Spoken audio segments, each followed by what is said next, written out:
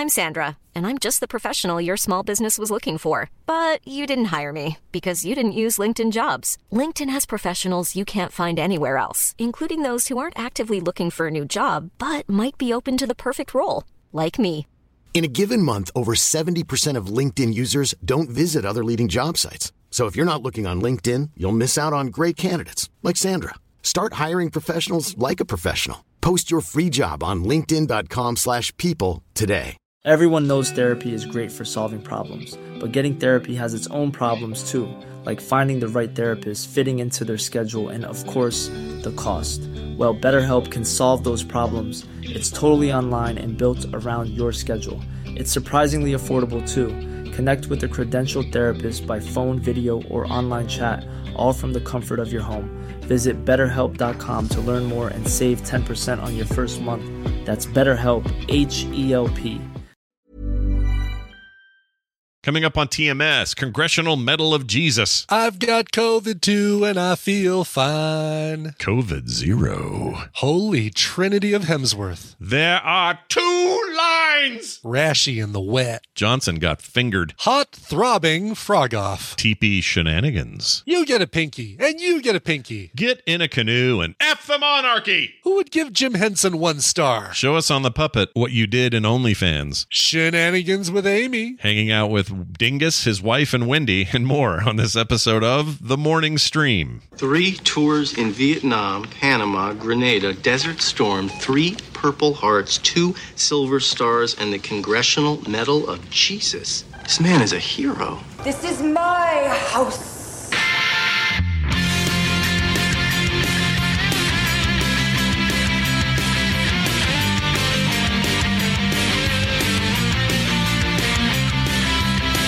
A great pair of nerd glasses in about an hour. This is The Morning Stream.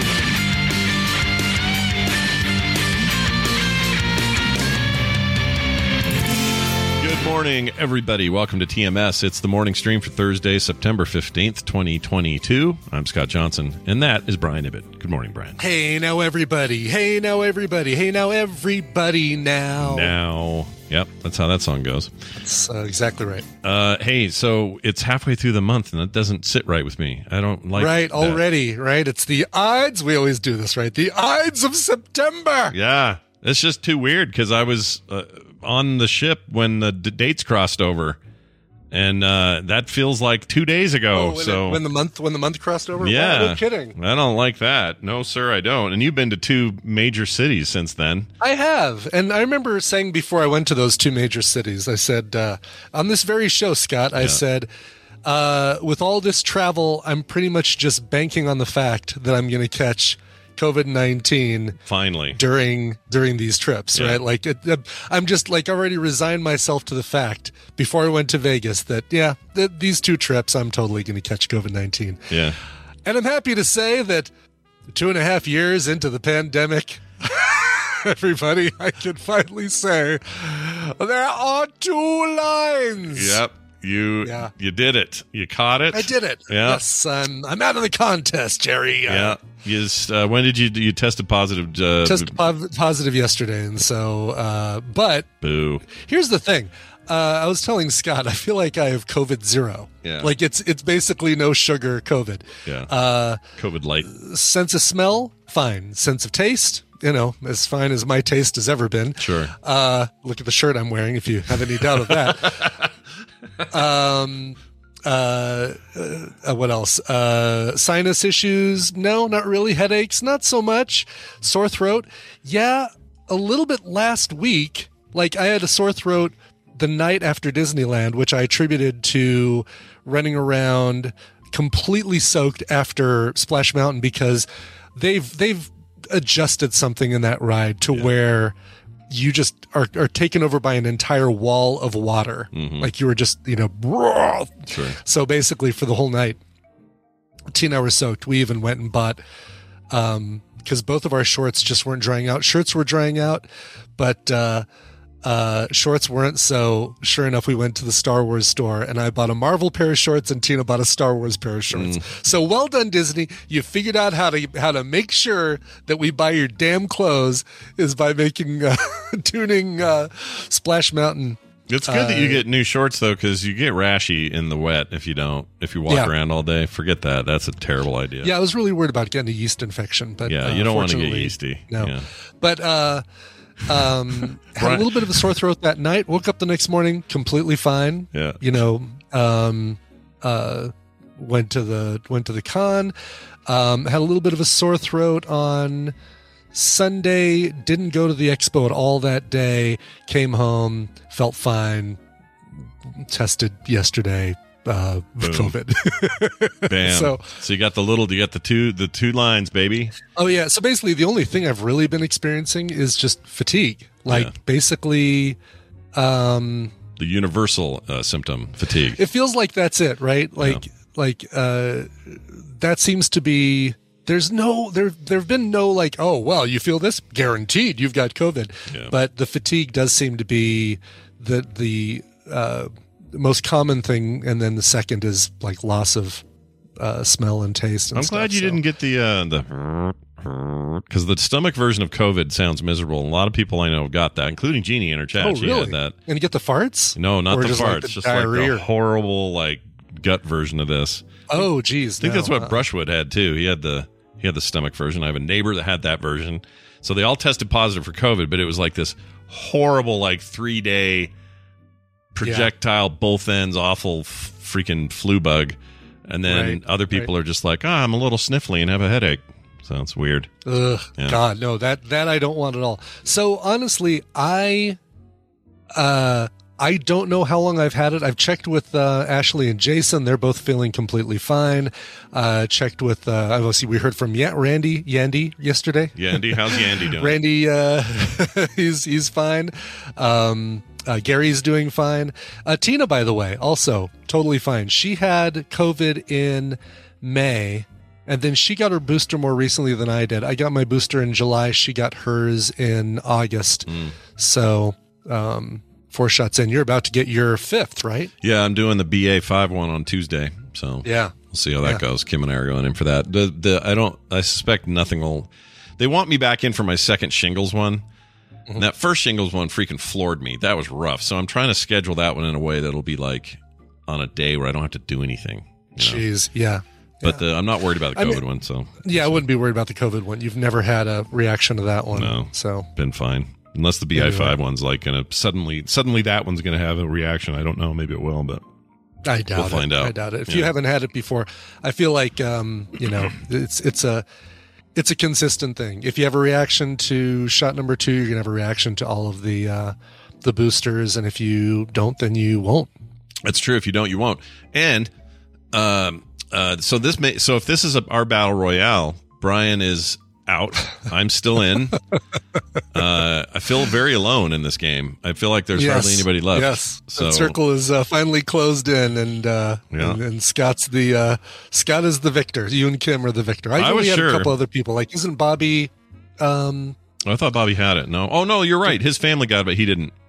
Right, exactly. So on the TMS, Zoe is still in there. Drenched Wildfire is still in there. Yeah. We got a fair number in the chat and stuff. Yeah, exactly. But I'm look. And leave it to Johnson to turn it into a competition. Yeah, and it isn't a competition. However, I was sure. This is like sure that I was going to get it on the boat. That's where I thought I would get it. I was sure you weren't, because people were required to do a 72-hour test before they got on the boat. Yeah. I don't know why. And they don't require that in Vegas or at Disney. I'm leaning towards the fact that my, the sore throat I had a week ago, Thursday night, probably means I got it in Vegas, and I just have been so asymptomatic that didn't even notice. Yeah, but, I mean that's the problem with it, right? Plus it tests late the way it works now, so you can't. Right. Yeah, Tina tested. Like, she was sick for a week before she finally got a positive result. And she got a positive result pretty much as soon as she was feeling better. So it's same thing happened with Taylor here. She did the same thing, and that was hard because the baby also had it. She had it. Dylan had it. They all had it, but they're testing negative. They're like, what the frick is going on? Is this just some cold?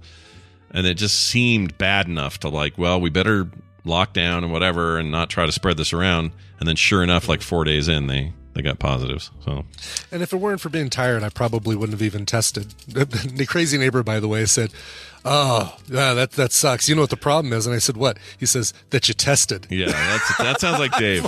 That's Dave. That's 100% a Dave thing to say. I can't think of any. I was trying to think, what would Dave say? No, that's it. That's it right there. He wanted to go and get sushi last night wanted me to join him for sushi last night. I said, not unless you want a side of Corona with your wasabi. He's like, "Oh, what happened?" I told him. He's like, "Yeah, you know what the problem is? You tested." Yeah. Because otherwise it's no problem if you didn't test, right? That's his thinking. Yeah. That's great. Dave, you're awesome. Well, I'm glad you're feeling mostly, pretty okay. Yeah. That's good. Yeah. I mean, if, to put it in my typical terms, I'm seriously, if it weren't for the fatigue, I'm still sitting at like 90%. See, that's pretty strong. That's good.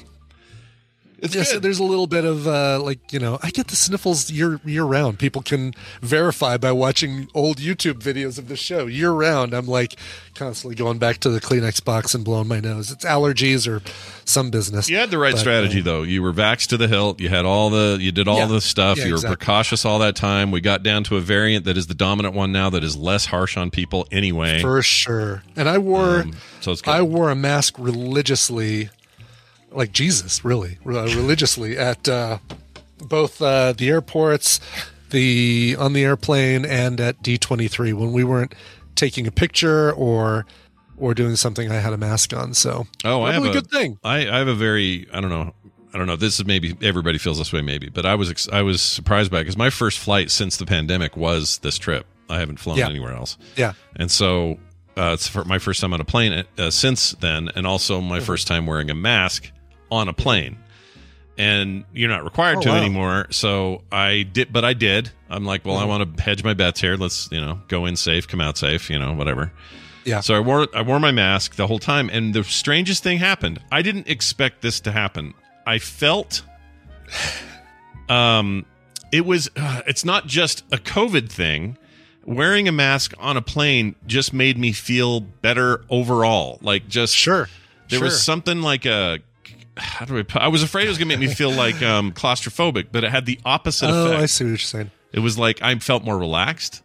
It was like putting a hood on a hawk. You know when they do that to chill them out? Yeah, right. That's what it mellows felt them out, or like putting a thunder shirt on a shivering dog or something like that. Yeah, so all my normal plane jitters, all that was gone. I just wore this mask and it felt better wearing it. It was weird. It's a great side effect of this. I mean, look, we haven't had flus since the beginning of the pandemic and us masking up and kind of staying away from people and stuff like that. So there's something to that extra layer of, COVID or not, wearing a mask on a plane, not such a big deal. Not such a bad thing. What did that thing Plus, turn I can out? stick my tongue out at the flight attendants every single time they walk by, and they never don't even know. They have no freaking idea. Oh yeah, yeah.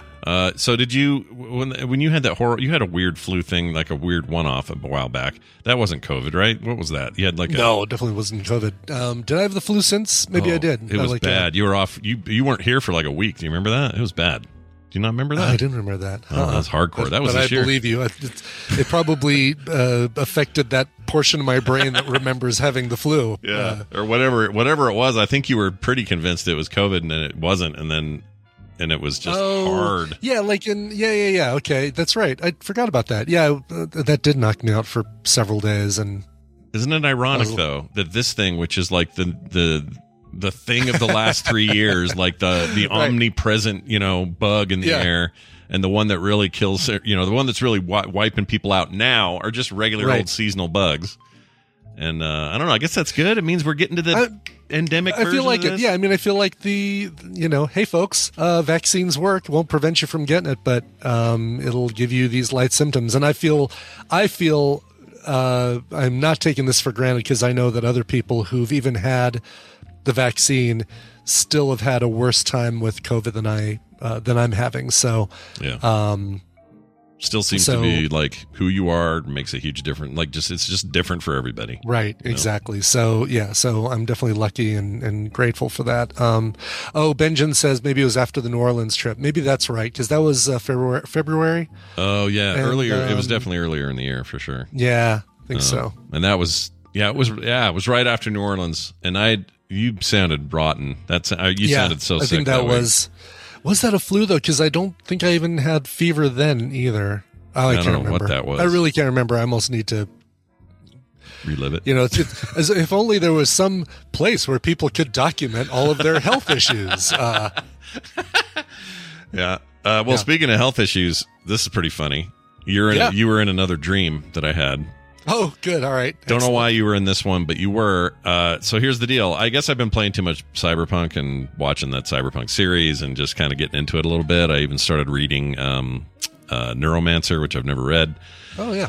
And it's all kind of in the same vein. And I love that stuff, Blade Runner and all that. I love that. Mm-hmm. And sure. So in this dream, you and I owned a business. It was called Fingered.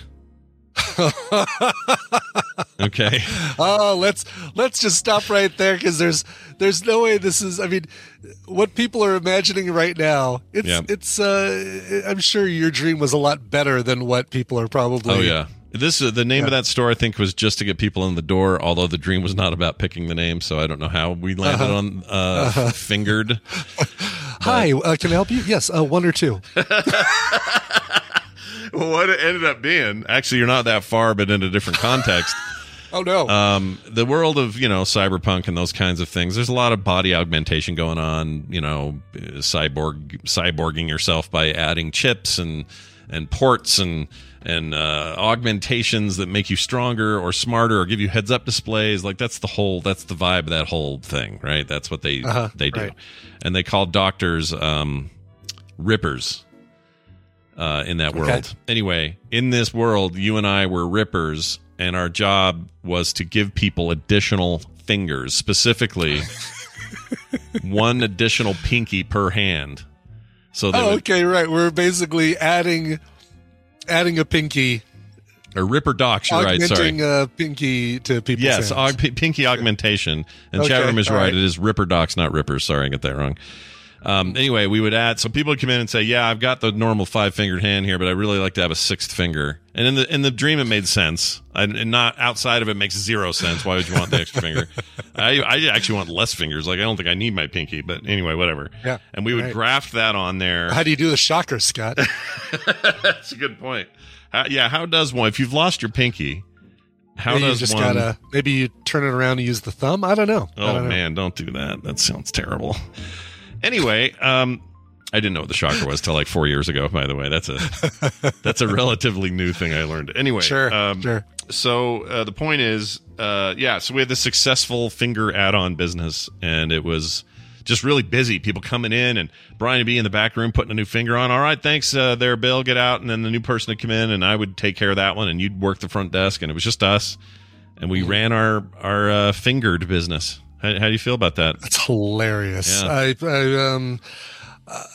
I think I'm trying to come up with something like, I think it's something we need to do in Vegas, but no, TMS Vegas. 3D print fingers. Oh, speaking of which, I should look and make sure I'm not. Oh, do you have something printing right now? I have something printing on the FDM, and I got to make sure it's not making spaghetti. FDM. I hate it when it makes spaghetti. Yeah, you don't want that. That video you sent me, by the way, was hilarious.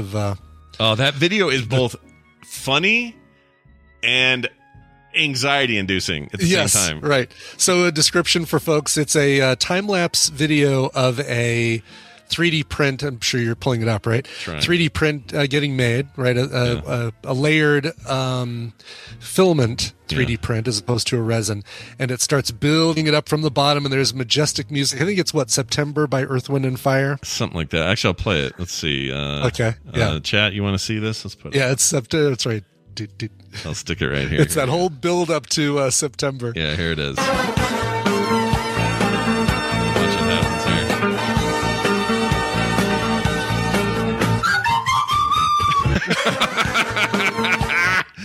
Oh, it just gives me the point. The print gets disconnected from the plate, and it just starts wandering around with just spaghetti spewing like the melted filament going. And because it's time lapse, you know that represented a huge print time that is now lost, and the guy didn't know about it till later. And right. But I think he's getting more time and leverage out of this video than he probably would out of whatever that 3D print was going to be. Yeah, it did really well. He's at 1.9 million likes. I'm sure. There you go. 6,000 comments, 8,000 shares. I think it did all right. I love the recorder. Like the Jurassic Park was the first one I ever heard, whatever that's called. Oh, the discordant Jurassic Park one, yeah.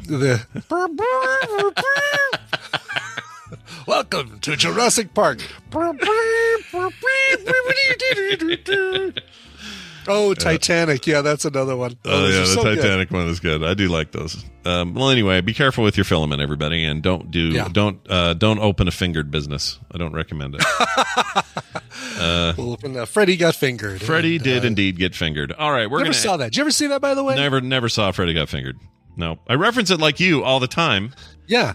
There's a fingered reference. You say, did Freddie finger you or whatever? Tom Green. Yeah, like never saw and Rip Torn, right? Oh, I don't know. I like Rip Torn, but I didn't know he was in that. That's cool. I want to say he's the dad or something, and never freaking saw that. And I can't imagine it would be good to film sack because it's trying to be funny, and usually that's harder for us. It's usually bad, yeah.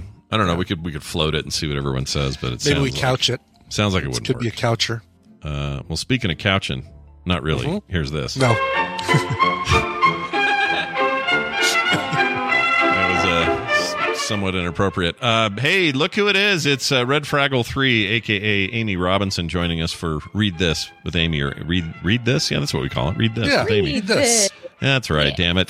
Fresh off her fun little TMS meetup they had down there in North Carolina. How did it go overall? Everything went good?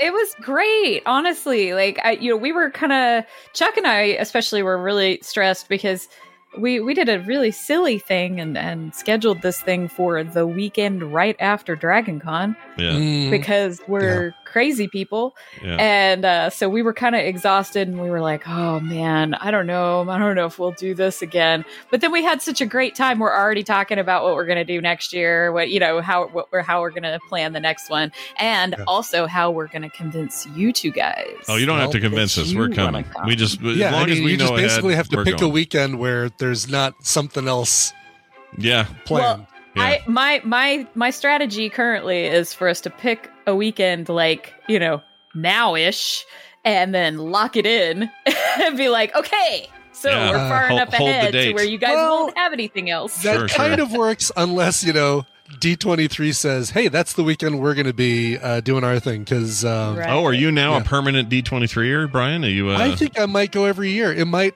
supplant BlizzCon for me. Honestly, interesting. Because I'm finding out about all these things that I completely missed over there.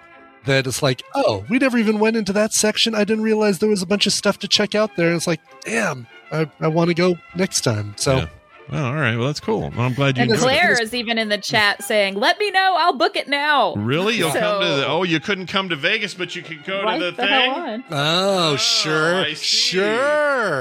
Well, we're the closer coast, you see. So, she just has to, get in a canoe and paddle to get to us. Whereas, it'd be like she can F much longer. She can F the monarchy all the way over. Go ahead, Brian. Sorry. I want Claire in Vegas so that I can experience it anew through her eyes. I was going to say her closer to the ground eyes because she's short. She's short. Yeah, she's way down there. She has a perspective none of us have. She can see. That's right. Yeah. Oh gosh, maybe that's a bad thing in Vegas. Maybe it's like I don't want to go down Fremont Street and be looking at things a foot lower. Yeah. 2 feet lower. Mm-hmm. Do you think? Yeah, you're kind of boob level with all the naked boob ladies. Yeah, the nuns, the booby nuns. So does she? When she looks up at us, do you think Claire sees us as bad selfies? Like when you take a bad low selfie. We're all going to look bad to her, right? We all look like, I know. Imagine how handsome we'd be if Claire was taller and above us and looking down. It's like, oh, you guys are lovely. Oh, I don't know why she's British. F the British, she'd say. All right. F the British. Well, Amy, it's good to have you here. We're going to do one of these here segments called Read This, where you got like a book or something for us to get into. Well, before we get to the book, Yeah. so if you want to play that second clip I sent you, and apologies for the sound, but you asked how things went this weekend. I figured I'd give you a little taste. All right, I'm going to bring some of the these shenanigans we got up to. And I'm going to pull up Twitch so I can watch this, because otherwise I won't be able to see it, because it's... Here, I'll stick it in Discord if it's better, if it's a better quality for you, and not have to wait. That's all right. There you go. Oops, I sent that to Amy. 29 seconds, because I'm watching a Progressive ad featuring the lovely John Hamm. John Hamm, everyone's favorite Progressive, available now. All right, here we go. Scott, you stuck that in my Discord. I know. By the way. I reposted it. I screwed up. I always do that. If I have one up before I'm talking, when I'm on another one, I always forget and paste it there. Anyway, so if you can't see this on stream, I'll describe it for those at home. It looks like Brian Ibbett being attacked by something with fire in it or something. That would be your first takeaway, because you don't really realize that's a cutout of him. That looks like actual Brian about to get attacked. Oh, yeah. Oh, jeez. But anyway, here it is. I'm very scared. And you'll have to explain it to me a little bit, Amy, after we're done, because I don't actually quite know what I'm watching. Oh, absolutely. Absolutely. But here you go.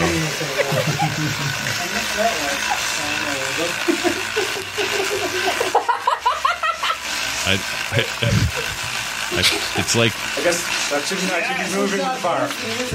Pay no attention to the man behind the curtain. This is... I am the great and powerful Ibs. I don't know about how the sequel to Midsummer is going to turn out in the end when it hits theaters, but wow! My God! What a visual! Yeah, so that was after we'd had our 3-foot pizza, which, by the way, is kind of cool for a novelty item, but it wasn't great pizza. I only like my pizza with 2 feet. Yeah, that's 1 foot too much. It's almost a little too much. You miss out on some of the other flavors, but just too many pinky toes. So anyway, we'd had our 3-foot pizza. We had our trip out to the Retrocade, which, by the way, was pretty fun.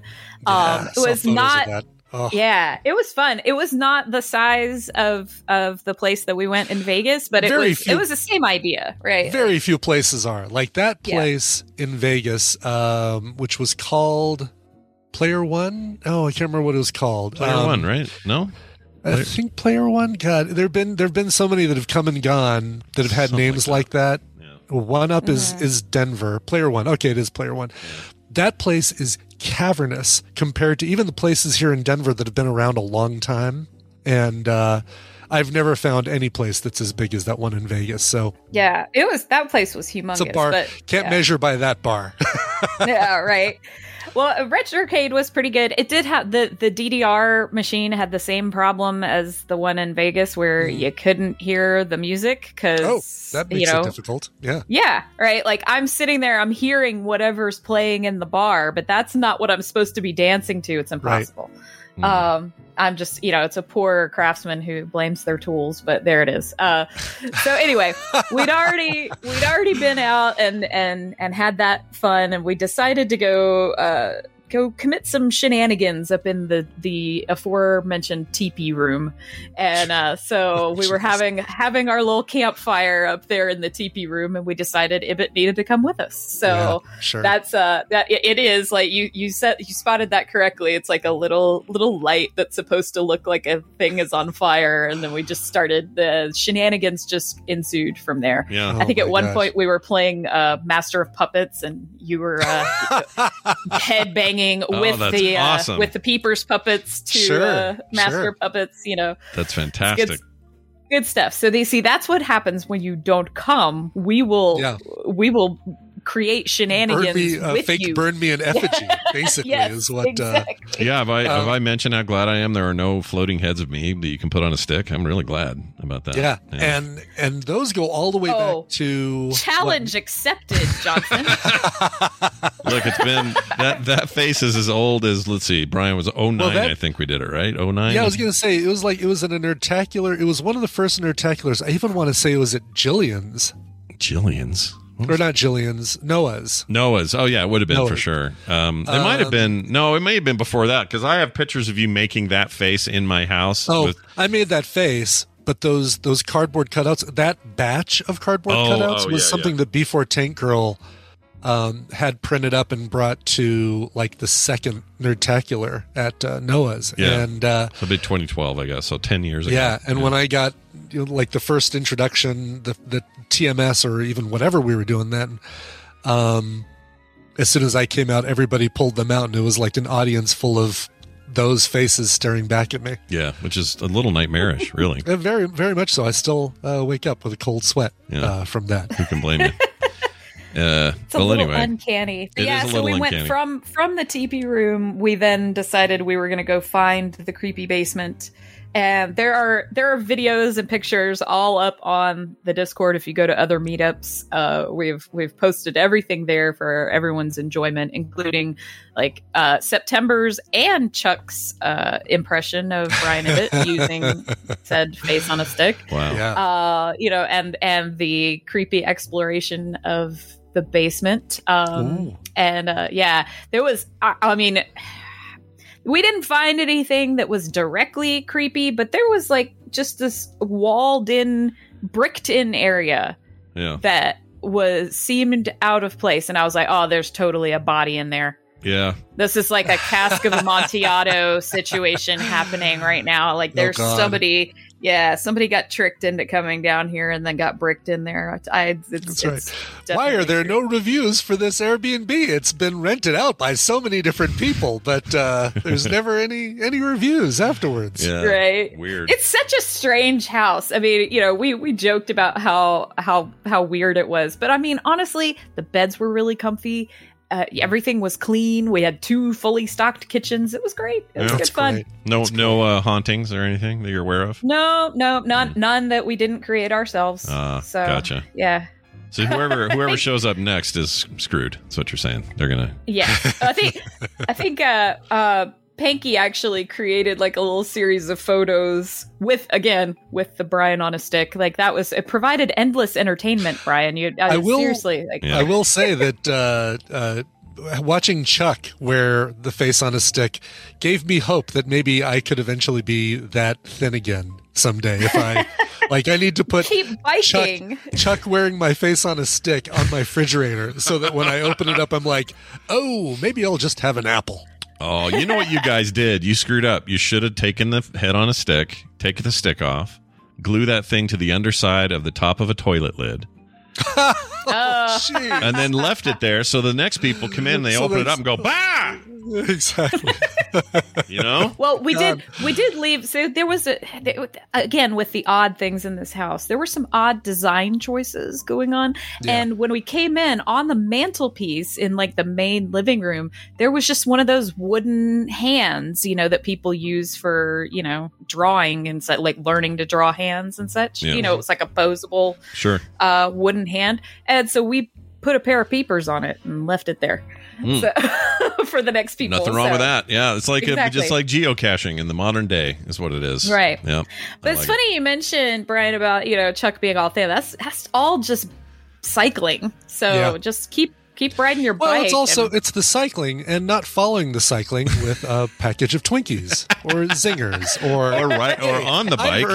I've earned a Snickers bar because I went out on a bike. Yeah, strapping a box of ding dongs to your face. He eats like 3 times as much as the rest of us now because he bikes all the time, and that's what he says. He just like shovels food in his face, and he's like, "Oh yeah, I'm biking now. I eat all the time," and he doesn't ever. It's completely unfair because I just I of course you guys have met me. I'm plump. I'm pleasantly plump, and he never. He in fact has lost weight even more, and I'm like, where did you lose it from? Yeah, where did you put it? Okay, all right. Yeah. I need to back on the bike. Back on the bike, Brian. I've only ridden one time since the big 150-mile business. Like it's that bad. Yeah. Yeah. Well, so it's interesting. This is what I would have put as my little plug after the book, but since the conversation has gone this way, I'll go ahead and mention Chuck is doing a charity ride for the Cystic Fibrosis Foundation. Oh. And the URL, if you wish to donate, is tinyurl.com Chuck Bikes. Oh, that's great. What a great URL to snag. That's going to be much easier to remember. Chuck Bikes. Chuck Bikes. Chuck Bikes. He has said that if he manages to raise at least $500, which currently he's at like $150, he will record himself doing a ukulele cover of the song "Cover Me." So there you go. There's your I heard his Rainbow Connection, which I thought was fantastic, which, aside from forgetting some of the words, his ukulele performance was great. Well, speaking of segues, Scott, you can play that first clip I sent you. Oh, very nice. Okay, let's do it. This is like Christmas. Hold on. Shit, I've lost the page. Hold on. Here we go. Okay, now we're back here. The first clip is this one, which is now opening, and I will hit play on. All right, here you go. Is it playing? It's trying to play. I'm waiting for Google Photos to let it happen. Here we go. He'll figure it out.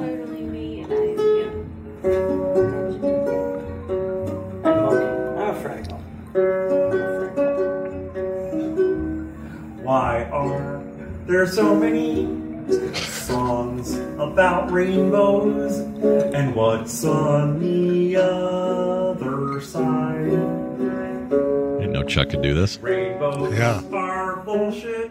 For idiots. And rainbows have nothing to hide. I can never remember the song. What's so been told, and some choose to believe it. I know they're wrong, wait and see. Someday we'll find it, the Rainbow Connection. The lovers, the dreamers, and it's like one of those movie tropes where like one person starts singing and then slowly it like filters through all the whole audience, and then by the end everybody's singing it. Yeah. Yep, that's pretty much how it went. He does by the way, he does a great Kermit the Frog. That's pretty good. For him, yeah, I think Scott Fletcher's going to be pissed. He did this one. Why are there so many? I'm telling you. Now we got to fight. I think we need to have a frog off at TMS Vegas 2022 or 23. Frog pants, frog off. Let's go. Frog off. That sounds like a great idea. That was cute. No, he actually met Jane Henson, and he was introduced to Jane Henson, and somebody who said, "Oh, by the way, Jane, come meet Chuck. He does a great Kermit. Check this out." And Chuck's like, okay. Wow. Yeah. Pressure. I would have freaked out, dude. That's you're in front of the wife of one of the greatest voices of all time, and boom, you got to do it. How did he do? Did he do it in front of her? Yeah, he did. And I mean, he's Chuck. He yes. And, he improv'd it and he was fine. Good job, Chuck. But just did the hi-ho Kermit the Frog here. But side note, his socks look like they got holes in the front and the back. I know they're not. They're like pink or whatever, but they look like his feet are hanging out of these things, which I think is kind of great. Anyway. Yeah, no, they're Bombas, so they have those pink, but yeah, you're right. It just looks like he's barefoot, but with like gray things over his feet. I love their socks. They have the best socks. Bombas. Yeah, he's raving about them as well. They're so good. To get some. Yeah, they're fantastic. Anyway. All right. Cool. So a book. Right. We have a book. Talk about books. Yeah. So that brought me into today's book. So today has just been like, just kind of a meandering path to get us to the segment. So it's been really good. Yeah. So I figured I'd just do a couple of readings there's a book. It's called It's Not Easy Being Green and Other Things to Consider by Jim Henson, The Muppets, and Friends. So essentially this was a compilation of quotes, stories, anecdotes, etc., from Jim Henson's world. And I think this was compiled actually after he passed away. But so there are many quotes from Jim himself in here, and also from like Frank Oz. So I'll just read you a couple. If just one person believes in you deep enough and strong enough, believes in you hard enough and long enough, before you knew it, someone else would think, if he can do it, I can do it. Making it two whole people who believe in you. And maybe even you can believe in you too. That's from Robin and the Muppet Gang. Mm-hmm. And then this one's from Frank Oz. Jim didn't tell you what to do. He just was. And by him being what he was, he led and he taught. but by not answering, sometimes you answered your own question and you could do more than you thought you could. And then one last one that's from Jim himself. As children, we all live in a world of imagination, of fantasy. And for some of us, that world of make-believe continues into adulthood. Certainly, I've lived my whole life through my imagination. But the world of imagination is there for all of us. A sense of play, of pretending, of wonder. It's there with us as we live. Oh, so it's nice. So it's great. It's one of these, just a little bit, it's not a, get really engrossed in it, read it cover to cover kind of book. It's a book that's great to pick up if you're having kind of a down day, or if you're like, gosh, I need some inspiration, or I need I need a pep talk, it's a great little book to just pick up. Yeah. I mean, less than like stories or an autobiography. This is just, quotations and things that'll brighten your day. Brighten your day. Exactly. Yeah, I like that a lot. Yeah. Yeah. I just bought it. It's a really nice little book to it's just only have $10 on Kindle. I read all this stuff on Kindle. I just bought it. It's available perfect. now. You should grab it. It came out in 2005, so that would have definitely been after his death. But the reviews on this thing are just like pristine. Everyone loves it. Mm-hmm. Sure. Yeah. I mean, there's stories Who wants to be the a-hole that like thumbs down on a Jim Henson Jim book? Oh my No God. kidding. Yeah. Who's the one star in there? Don't hang with that guy at all. Oh my gosh. Right. Yeah. I mean, so there's, let's see, there's contributions from, like I said, Frank Oz in here, Jerry Jewell, Brian Henson, I mean, there's lots of people who contributed to some of the stories and the, just the little anecdotes and impressions of Jim, Dave Goles, it's all great stuff. So definitely recommend anybody who wants, just a nice little pick me up to have around. I will be reading that business ASAP. It looks good. Very cool. Nice recommendation. If you are into just cool recommendations from Amy, she's Red Fraggle 3 everywhere. Okay. All That's the true. Places. Yep. OnlyFans, Red Fraggle 3, right? We had an OnlyFans. That happening? No? Okay. Oh, wow. Can't wait to see what happens with those puppets and peepers. You've never seen peepers like these peepers. Anyway, I hope September still has the Brian face. Mm-hmm. That's a whole different place for the Red Fraggle pom poms to go. That is true. Who keeps the face? By the way, who hangs on to that? Is it September? Who? Oh, the Brian face. Brian face. That belongs to September. Yes. Okay. All right. Keep that thing safe. Keep it secret. Keep it safe. I don't know if It'd there's be impossible to make anymore. Yeah, we don't have the technology to reprint any, so hold on to it forever. All right. It's a collector's item. It'll be worth 50 cents one day. It's always good having you on. I hope for nothing but a great week for you and a little bit of rest because you've been kind of running around like crazy.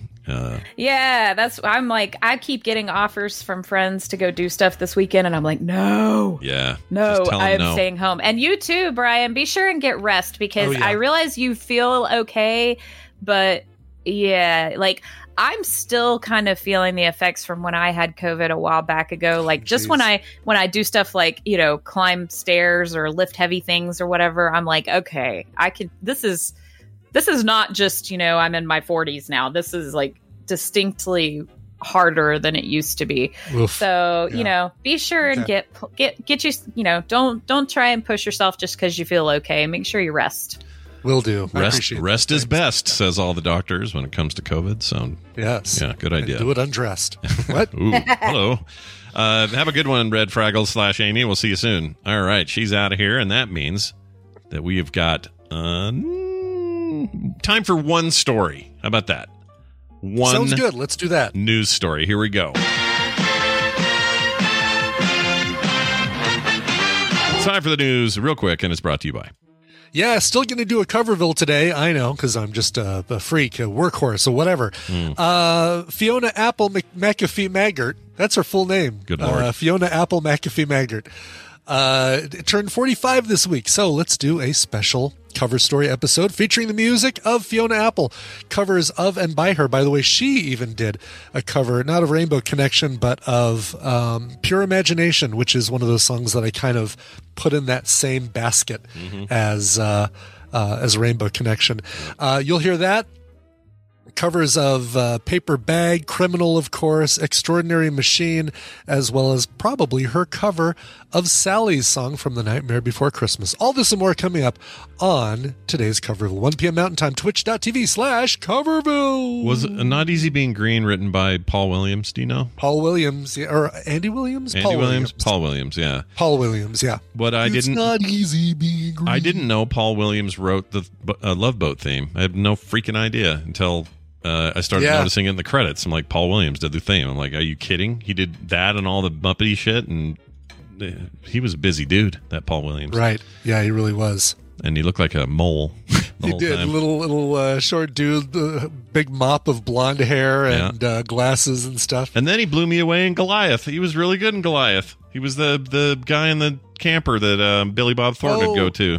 That was Paul Williams, and he just blows just my in there mind. writing more music, probably. I guess so. All right, here's your one and only story of the day before we bring Wendy in. Australians want Steve Irwin on their money, not King Charles. They don't want Charles's face on there. I love that. Yeah. I don't think they're going to get it, but that's what they want. Australians have been suggesting iconic Aussie celebrities to replace the Queen on the country's banknotes, with zookeeper and national treasure Steve Irwin being a popular choice. The British monarch is Australia's head of state and features on the country's currency. I mean, they are the Queen's prison, after all. Following the Queen's death on September 8th, the Australian National Bank announced the next day that King Charles III would appear on the $5 notes in the late monarch's place. The same goes for coins, which will be minted by with the King's portrait. And let's see, the image will face left, the opposite direction of his predecessor, a 17th century tradition that says the direction must alternate when there is a new monarch. Very important. Wow. Blah, blah, blah, blah, blah. I want to know who else is on this list, because I pulled up there's a mock-up of the Steve Irwin. I found a tweet that's got all the from Charles Rockhill. Someone put it on. Yeah. Yeah, so Steve Irwin, let's see. Who's that? That is... I cannot tell who that is. Oh, Kylie Minogue looks like one of them. Yeah, you got to go through your list. Yeah, I can't tell who any... I'm going to put this link in the chat. Maybe maybe people recognize who some of these people are. I would like to submit George Miller for consideration, please. Put him in there. Sure. Yeah. The director, writer, and creator of all things Mad Max. Of course you would. Yes. You could also, Russell Crowe's had his trouble, but get him, get a little Russell Crowe in there. Why not? And make it fat, old Russell Crowe. That's what I want. It's like current Russell Crowe. Yeah, Colin Hay belongs on money, on currency. Yeah. Australian currency. You got a bunch of different coins and stuff and notes. Any Hemsworth? Sure. You want to put a Hemsworth? Put the ugly, weird one on Westworld. Put that one on there.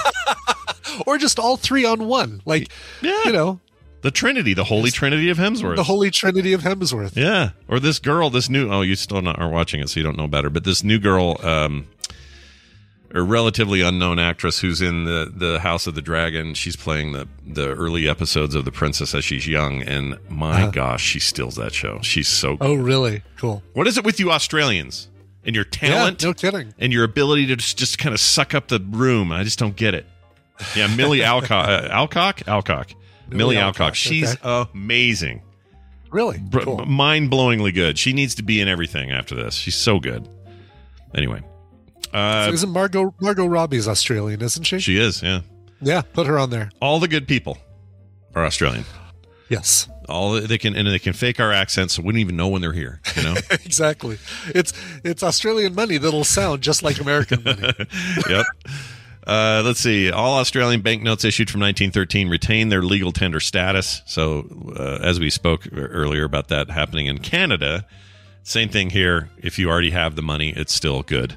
The new stuff will roll out with Charles's face on it. And I'm sorry, I want you to get Steve Irwin. I want you to have all these other people. It ain't going to happen. Won't happen. Yeah. It'd be great if it did, but it won't happen. I'm sorry to say. All right, we're going to take a break. When we come back, my sister Wendy will roll on up to the front row here and talk to us about a mystery topic today.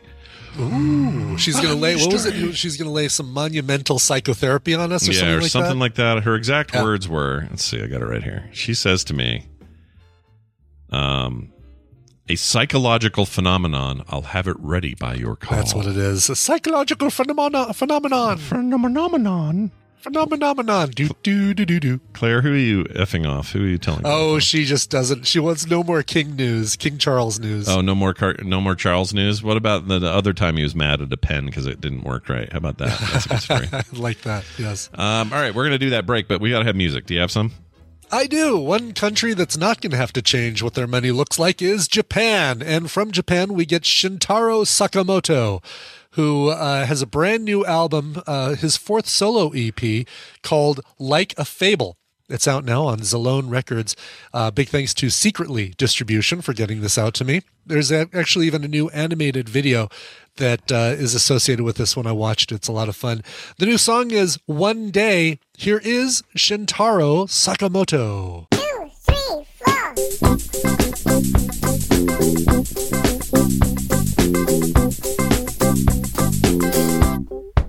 笹の船を浮かべて遊んでるタヌキの親子と出会う僕の不手際で会話がギクシャクとしてきたあることないこと見てきたような口聞くけどお宅の家族はどうよって言われると何も言えない支度があるのでと思って頭を下げて家に帰る人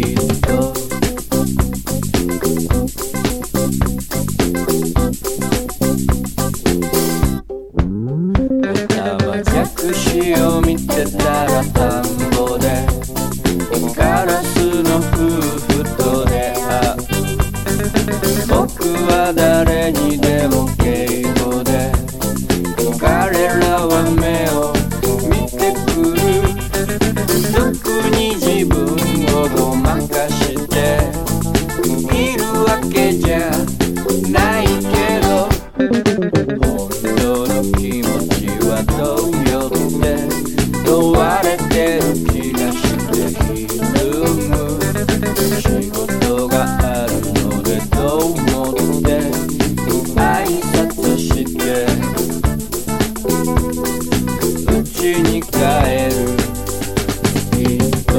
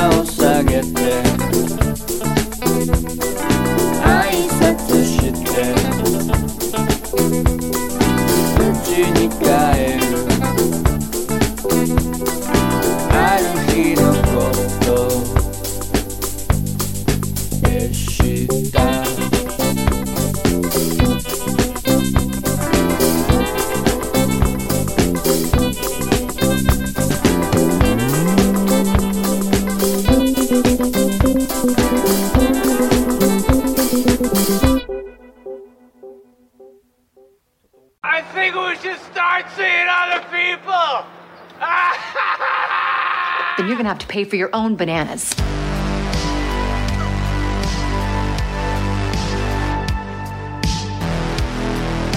This This is the morning stream. And we're back. Who was that again? Yeah. That was Shintaro Sakamoto. Brand new song called One Day from his fourth solo LP, which just came out, called Like a Fable. Oh, you can tell I'm playing too much freaking Cyberpunk because that name, Sakamoto, I think is in the game. I'm sure it is. That's I want to say that's a fairly common. That's like it's probably like the Williams or the Johnson of. Yep, it's one of the Japan. big corpos too in the It's Japan. not the Smith or Jones, but it's up there. No. But the whole corporate side of those of Cyberpunk is so fascinating because it's very Japanese corporation heavy. Yeah. Whether or not that's actually what'll happen in the future, I don't know. But in the 80s, we had this notion that Japan was going to just run everything one day. And Cyberpunk leans into that. Of course, that was all written in the 80s, so why wouldn't it? But it's so good. That game is playing. The game's good right now. Stray, which also has that kind of. Takes place in kind right, because it's all robots and future-y business, right? Yeah. Yep, that's how I'm getting rest is just playing Stray. How you liking it? You enjoying it? I like it so far. I mean, it's heartbreaking in the beginning, but I love the controls and I'm just like half an hour into it, barely into it. So hearing really good things about it. I need to play it. Still on Plus, I think I should just get it. Why am I not playing that? Ugh. Yeah, I don't know why. You've got access to it. I have access to it. You're right. Still like in the top 10 sales chart on Steam. It's doing really good. All right, let's get Wendy in. Yeah. Before that little timer runs out that we don't actually have. It's not really that arbitrary timer. Yeah, and see how she's holding up with my mom visiting and all that stuff. Let's find this thing to push. This button here. Everyone knows it's Wendy. Hey, look who it is. It's my sister Wendy, the professional therapist who comes on the show on Thursdays and helps people with real problems right here on TMS. Hello, Wendy. Welcome back. Hey, thank you for having me. Sure. So you Brian. Hi, Brian. Hi, Wendy. How are you? So you have two Octa-Canarians. What are they? Octa-Canarians? Octogenarians staying with you. John's 90, so what's that? Novagenarian? I don't know. They never talk about them. You never hear that because most people don't make it, I guess. I forgot. He's 91 or whatever he is. How's that going? Any special needs? Does everything smell like talcum powder and mothballs, or what's going on? Well, we don't have room for them to stay here, so they are at a hotel. Actually, oh, that's much better. That's good. Well, I mean, we have a guest bed that whatever, but it's not comfortable. You got to be like 60 and under probably to do it. You know? Yeah, I thought Misha was going too, but I guess she was going on a separate trip. But at the same time, she's gone somewhere else. Yeah. No. So they're we have a bunch of places to stay about 5 minutes away that's surrounded by, Chick-fil-A's and Trader Joe's. So they're taken care of over there. So someone else is babysitting them while I work today. That's good. So what do you guys have massive plans with them at all or anything big going on? Yeah, we're going to do lots of fun things. So we're taken up to a cabin. Mom's so funny. Yeah. She calls the other day. She's like, do you have bug spray? Yeah. She's like, I know a lady here from Minnesota, and she says that the mosquitoes are unbelievable, and so you got to have bug spray. And I was like, yeah, I mean, they're here for sure, but I haven't had like a single bite all summer. Yeah. And she's like, but this lady used to live there. And I'm like, Mom, she has lived in Orem, Utah for 20 years. She maybe doesn't remember. Yeah. Exactly. Or she had a rough summer that year, and the one she does remember. I don't know, but I'm like, I'm literally here right now. Yeah, yeah, I live here. It's that kind of thing. I live here, and I know what the mosquitoes are like right now. Right, not 20 years ago. Second. That's funny. Anyway, that so we're gonna like go to cabin, and you just watch it. There'll be just 1,000 mosquitoes. Yeah. Well, I'm excited about the stories you're gonna have. And we're taking them sailing. A friend of mine has like a kind of this old boat that she can, I don't know, you get a skipper to run it. I don't know. I hope we don't die, but we're going to take them on a sailboat down. I hope you don't die either. I think that would be really sad if you died. But I think John would make a pretty good flotation device if you need it. If it came down to it. It'll all work out. Oh, he'd be so grumpy about it. No, it's good. They're having fun and it's great. My favorite thing is Kim gets back. Kim took him to the airport while I was on the show. Yeah. And she came back, and I go, how'd it go? And she goes, first thing John did when we pulled up into because we have a brand new airport here in SLC, and it's a little different the way you drop people off. And so they pulled up, and there was somebody, you know how when you're doing drop-offs, there's always somebody who's trying to get out, but there's traffic, so they're slow, and you can't quite get their space yet and all that. The very first thing out of his mouth was, if this was New Jersey or New York, that guy'd be fired, or he'd be arrested by now, or towed out of here. And I'm like, dude, you're not even in the plane yet. I would never want to go on this trip with you. But anyway, Wendy, have fun. I'm sure it'll be great. He'll be no problem. Yeah. It's gonna be great. Yeah, you'll do fine. All right, you're gonna lay an egg on us today. We have no idea what today's topic is. Lay an egg on you. Nice.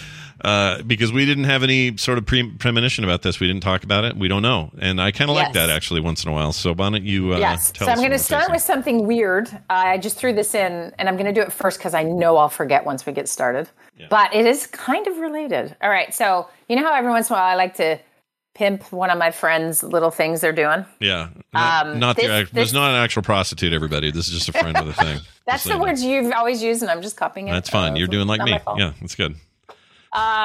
So anyway, I want to try something. So she runs a really cool business out of London, and it's so cool. And this will lead to my topic, which is about sort of creative people, and sometimes a thing that can be pretty common about that. So anyway, this is a creative person. That's my tie. Here we go. Okay. Anyway, it's called the Museum of Architecture.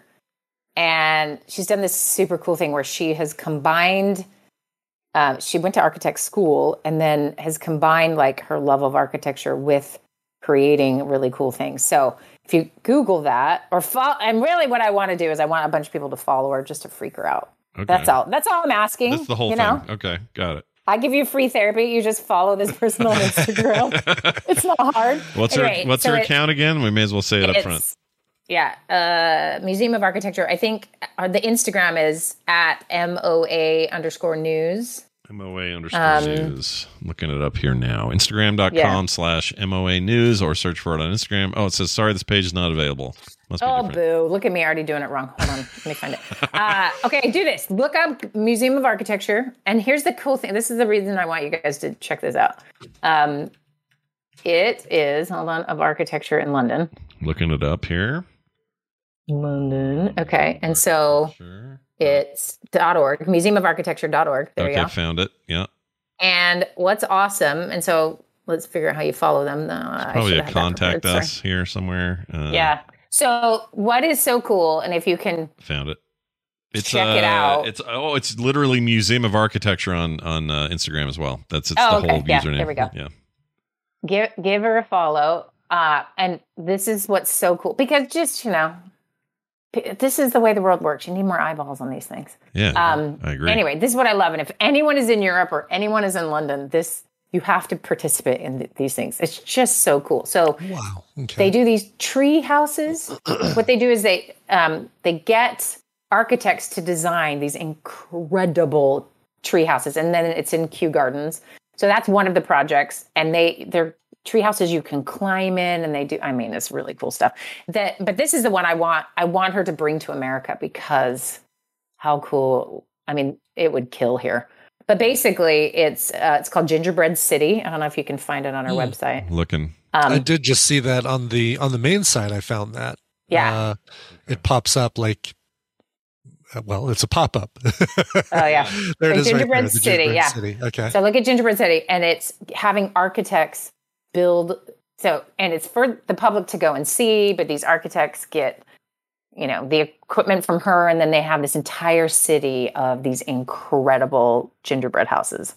Wow. And, look so at that. Fun. What the frick? Holy shit. I know, dude. I love it so much. I think it's just such a cool, and I love the combination of all these different professionals getting to do this fun, creative thing.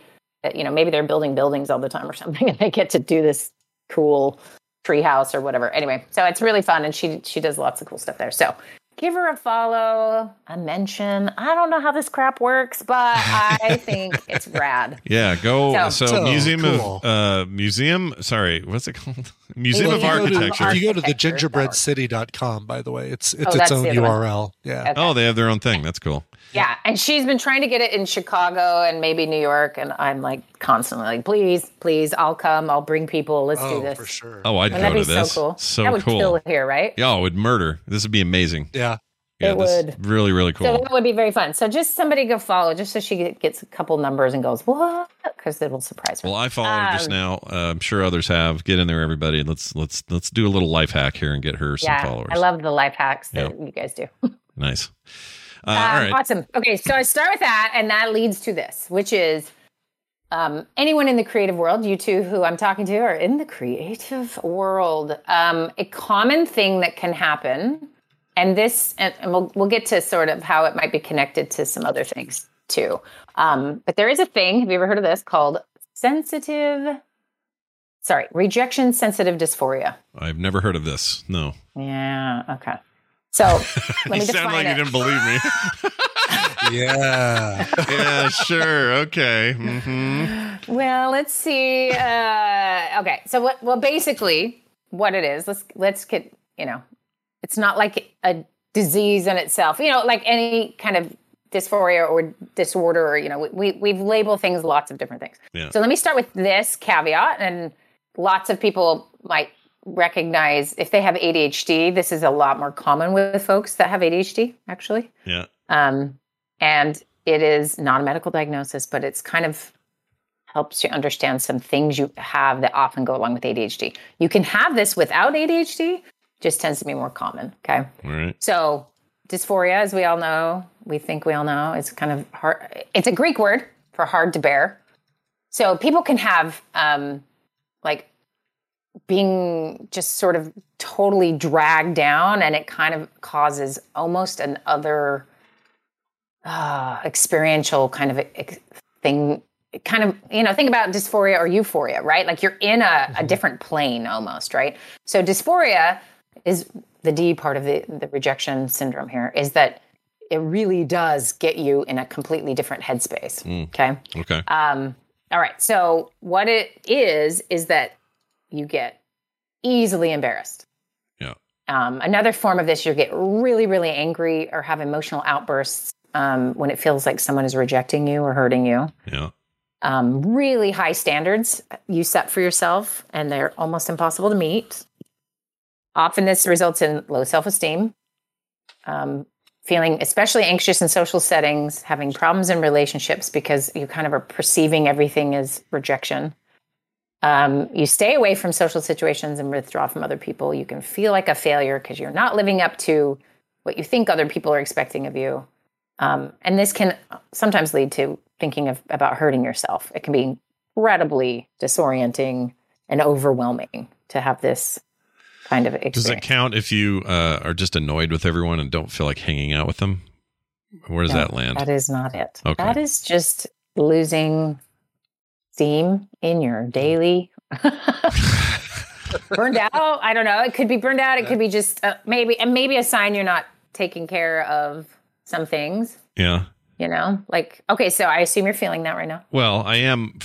I shouldn't say it's everybody. There's plenty of people I'd love to hang out with right now. But the idea of we need to see the so-and-sos. It's been a while. I just go obligation stuff. Ugh, no, I don't want to. They're weird anyway. That guy posts stuff on Facebook that makes me melt. I don't want anything to do with these people right now. Like that kind of stuff. I just have no time for it. Whereas I feel like in my earlier life, I would force myself to just go through with it. It's like, okay, sure, we'll do it. We'll deal with it for one night. No big deal. Now I'm like, dude, life's too short. I don't want to hang around Dingus and his wife, I don't know.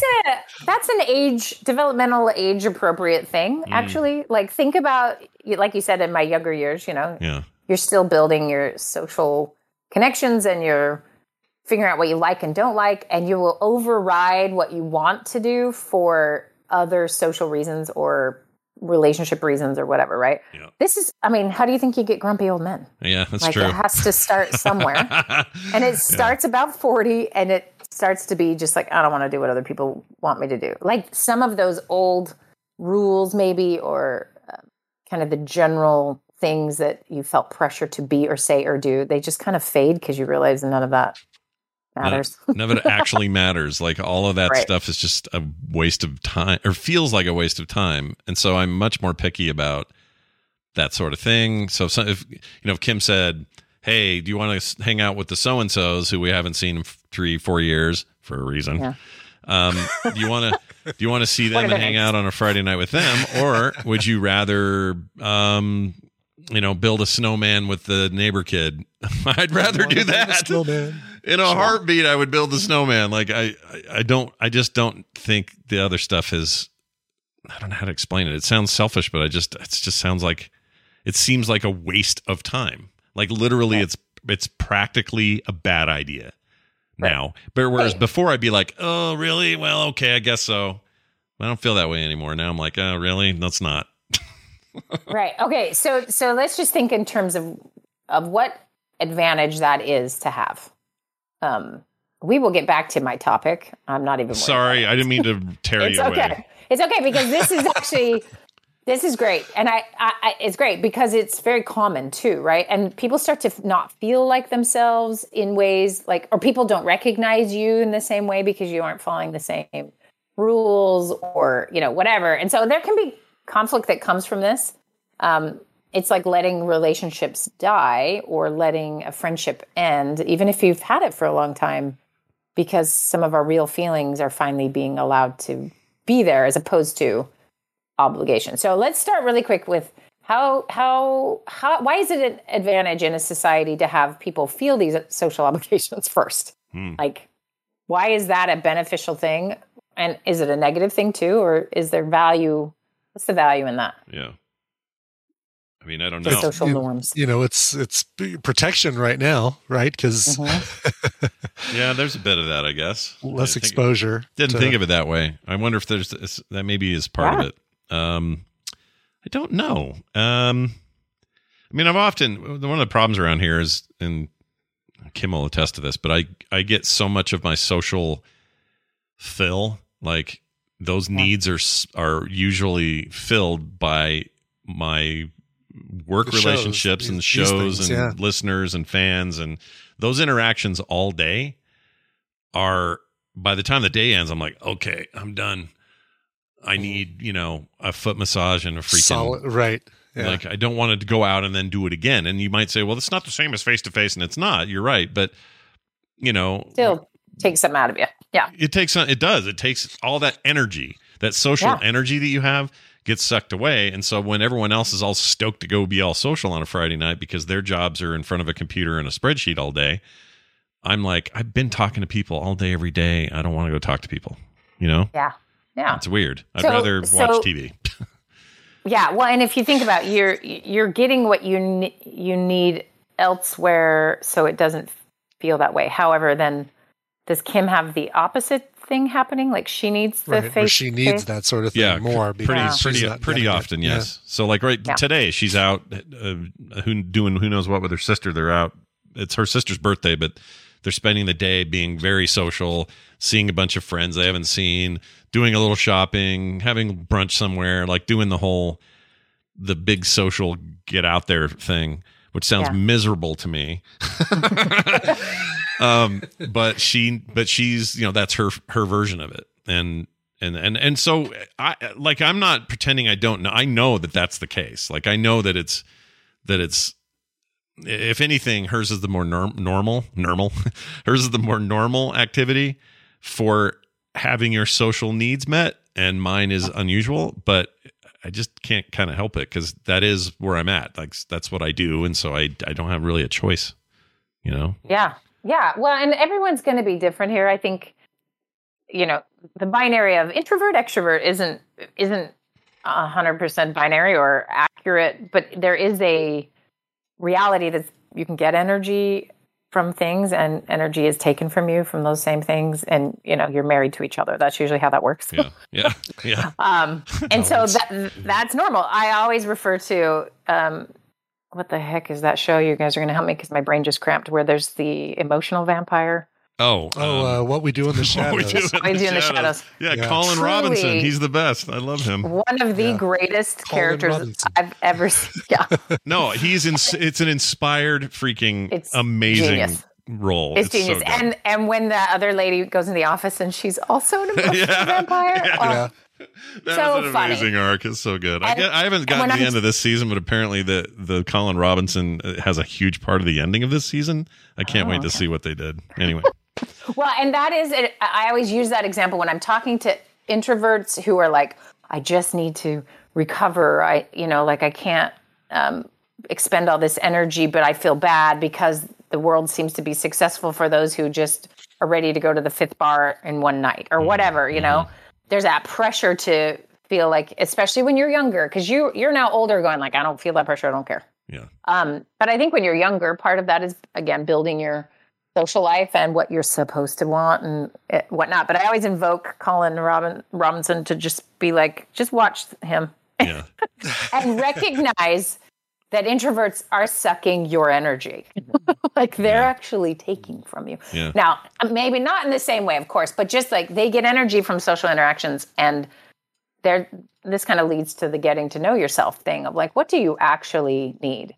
Often I'm spending time with clients going through this exercise of like, take a minute and what do you need? And we'll find that a lot of people have not done that much in their life. It's what does someone else need? What is needed to be done? But like slowing down and saying, do I need a nap?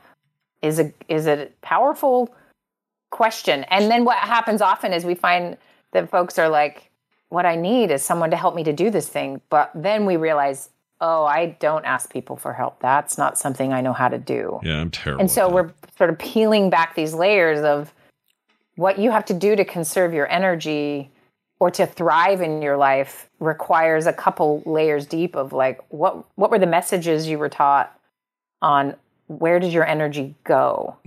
Like I recently had a client tell me about some little crocheted thing her mom had on the wall that has nearly destroyed her life. And that sounds really dramatic, but it was some way of just like, make the best of hard things. It was supposed to be like motivational, but what's ended up happening, and not to say this is the cause of everyone's problem, but what it did was sort of validate all the crappy relationships everyone had, because you're not supposed to have perfect relationships. It's supposed to be hard. So everyone's in a crappy relationship.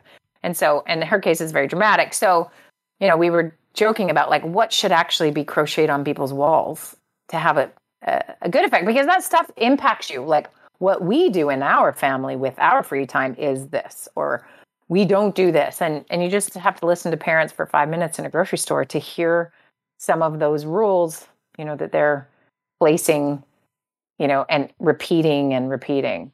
A great trick to do at dinner with your family, anybody, is to ask everyone what, this is a terrible game, but it's super funny. And because you get a lot of feedback you didn't know you were ready for, which is, what is the thing mom would never say? Yeah. Or what is the thing dad would never say? Or what's the things the kid would never say? And it got a little rough. Like one kid said about another kid, that kid would never say, you know what? I just shower and put deodorant on. Oh, man. Oh, who would have thunk it? Whatever it might be. But it's a great way to get some unsolicited feedback and feel pretty crappy. So I recommend it highly. Yeah, get right in there and get that done. Wow. Just real quick, you were talking about that thing on the wall that's supposed to motivate. Yeah. I really do think I took this from Dad, and I don't think it was a malicious taking or giving, but he was notoriously unwilling to ask anyone for help for anything, ever. Yeah. And so when things were tight financially, or when he needed help moving something or whatever it was, he just never did. He just wouldn't ask. And I am exactly the same. I just don't ask. Like, the last thing I would do, like if we had to suddenly move to a different house, and I know dozens of people that would be willing to show up and help immediately if I needed them. I refuse to do it.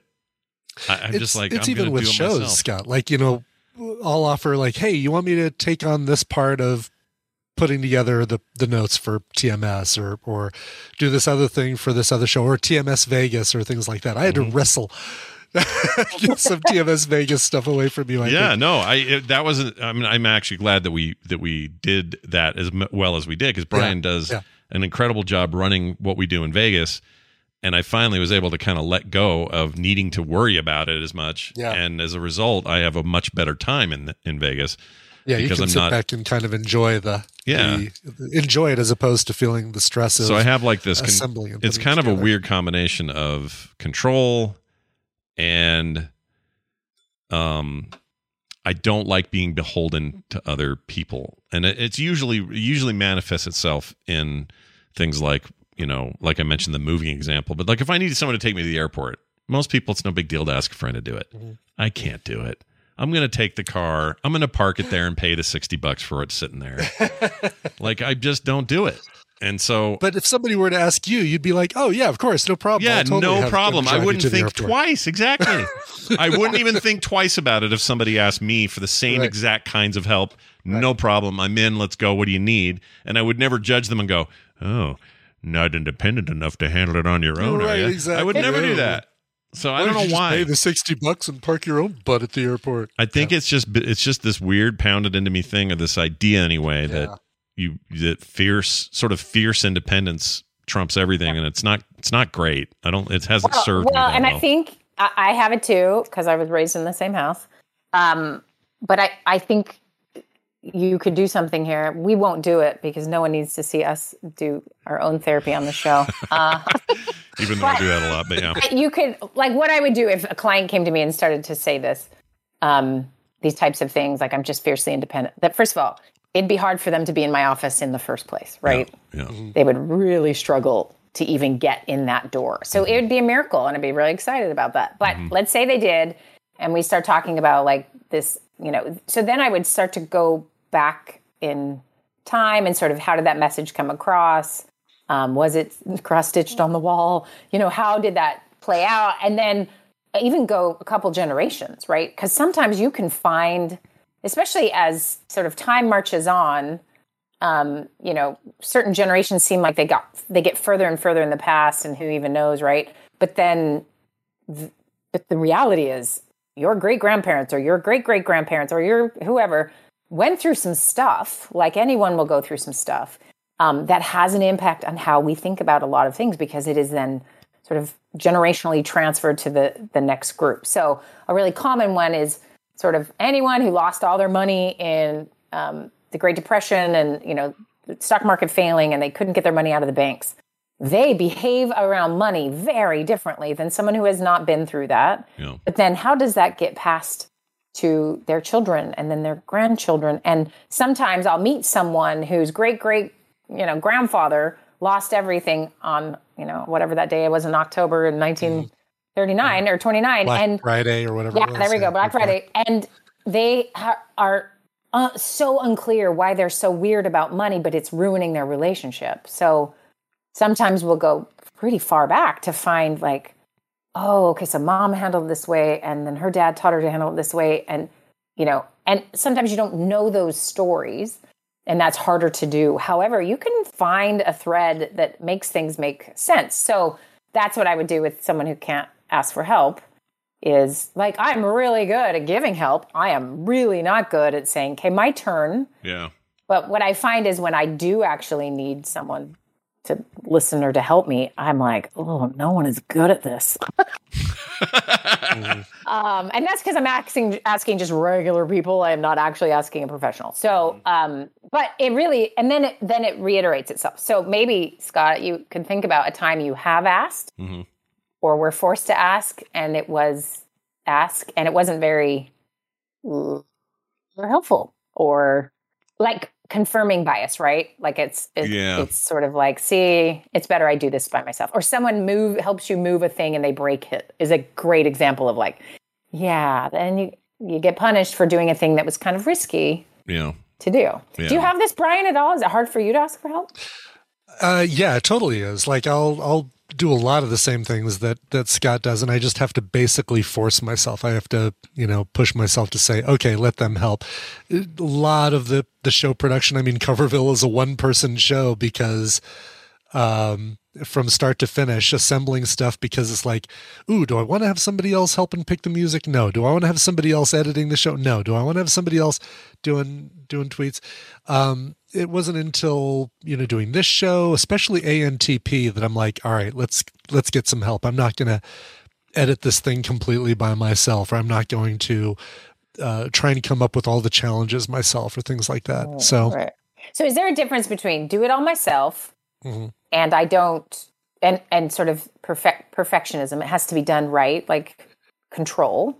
Yeah, it's a hard thing. Yeah. Oh, go ahead. I'm sorry. Versus, I'm just going to say versus being vulnerable or need, and they're probably connected to some extent, but just like I need help moving physically. I've got to get 100 boxes out of my house. Like truly, logically, it's going to go a lot faster if other people are there. Yeah, just pure logistics. Yeah. Pure logistics of a move is a really good example to use, and why that's a problem. Versus controlling a product that matters to you and not trusting someone else to do it the way I would do it. Yeah. And, I mean, it's. I don't know. There's probably a correlation there. It feels less like, ooh, if I don't control this move, it's not going to be done right. Because it's a lot easier to just say, yeah, you're putting that stuff into a box. I might, if it were me, I'd probably be like, oh, let me go ahead and do those, those action figures. I'll go ahead and pack those, or I'll pack these glasses or plates or something like that. You go ahead and handle the books and the stuff that doesn't break, because I don't want somebody else to feel responsible if they do something and something bad happens because of it, only because I know what parts of that are liable to cause a problem, to break or to be fragile or whatever. I have a similar issue, especially with moves. Moves, for whatever reason, moving stuff is a good, it's in some ways it's a neutral action. And so it's a good one to look at and ask why we have these emotional attachments to either asking or refusing help and that sort of thing. But when I'm helping somebody else move, and it's one of those moves where it's like, I'm moving your pee-pee mattress, and I also got this, loose box of hanger clothes that are just loosely laying everywhere. You didn't really plan very much. I'm not actually really judging them that much. I'm still there to help. But in my head, I'm going, I would never make anyone move this pee mattress. I would never make anyone move a pile of clothes that aren't put in a box somewhere, that aren't, at least organized or whatever.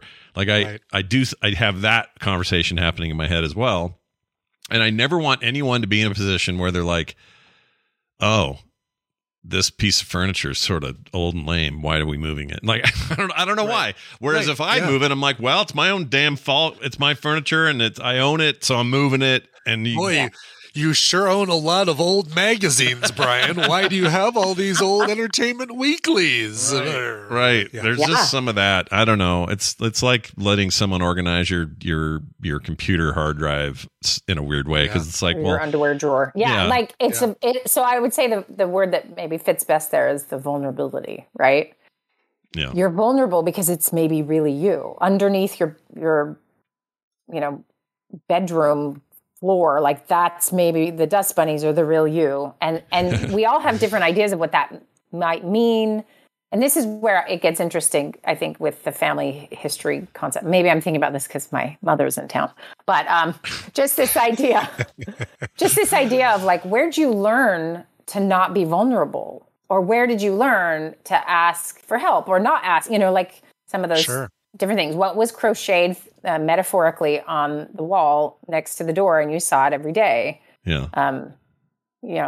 Clear eyes, pure hearts, can't lose. Something like that. It goes like that. Yeah. Sure. I mean, and here's what's tricky is those messages with all good intent can sometimes create. So take that phrase, can't lose. If my heart's pure, okay, well, my heart has to be pure all the time. Like you can see where anything could go south. Yeah. In terms of like, it's supposed to be a good thing, but what it might end up being is creating some neuroses around something. So the not being vulnerable with somebody else may show up in the not asking for help. Then you get curious about, okay, so how did I learn that? And what does it mean? And it doesn't, because all of us are going to get old and need someone to do some stuff for us, right? In the end. So you two are not ready, is what I'm saying. No, I can totally wipe my own butt. I've got this. Oh, I'm so not ready. And you know what? Right? Part of that is that's again, it's back to Dad going, oh, I need to go quick. I'm not going to have some long drawn out illness where someone has to change my diapers. Hilariously, my dad, not hilariously, but my dad was famously, maybe privately, but in our family famously, the only one that would go over to Grandpa Ward's hospice bed and change his diapers, change his pans. Like, he was all about helping him, but the idea that freaked him out so bad. And the fact that he died of a sudden heart attack was exactly what he wanted. Like, he didn't want a drawn out thing in his 80s where he's gonna, and all this stuff. And all of us and our mourning aside, he went out exactly the way he told us he wanted to go. Right. And I've never quite got my head around how I'm going to deal with that. If my demise in this mortal coil is a long drawn out illness, that sounds like the worst thing. Not because I'm in pain or it's a long drawn out illness. It's because everybody's going to have to help me, and I don't want them to have to do that.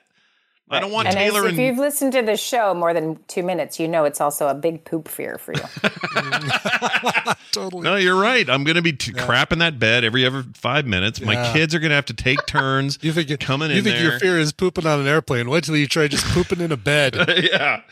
And my kids are going to have to have these conversations about, well, we need, I'm going to have to take some additional work off if we're going to help Dad on the weekends. And I do not want any of that. Even talking about it, that's a miserable prospect. I don't like it at all.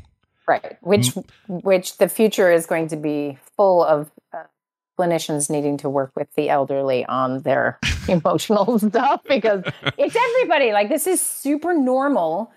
And we don't have a lot of things that have made it more accessible, right? Like, caregiving isn't happening in a family home in the way, maybe more so. There's been a new sort of emphasis on hospice and having people in their own homes. So maybe people are getting more access to that. I mean, you say that about Dad.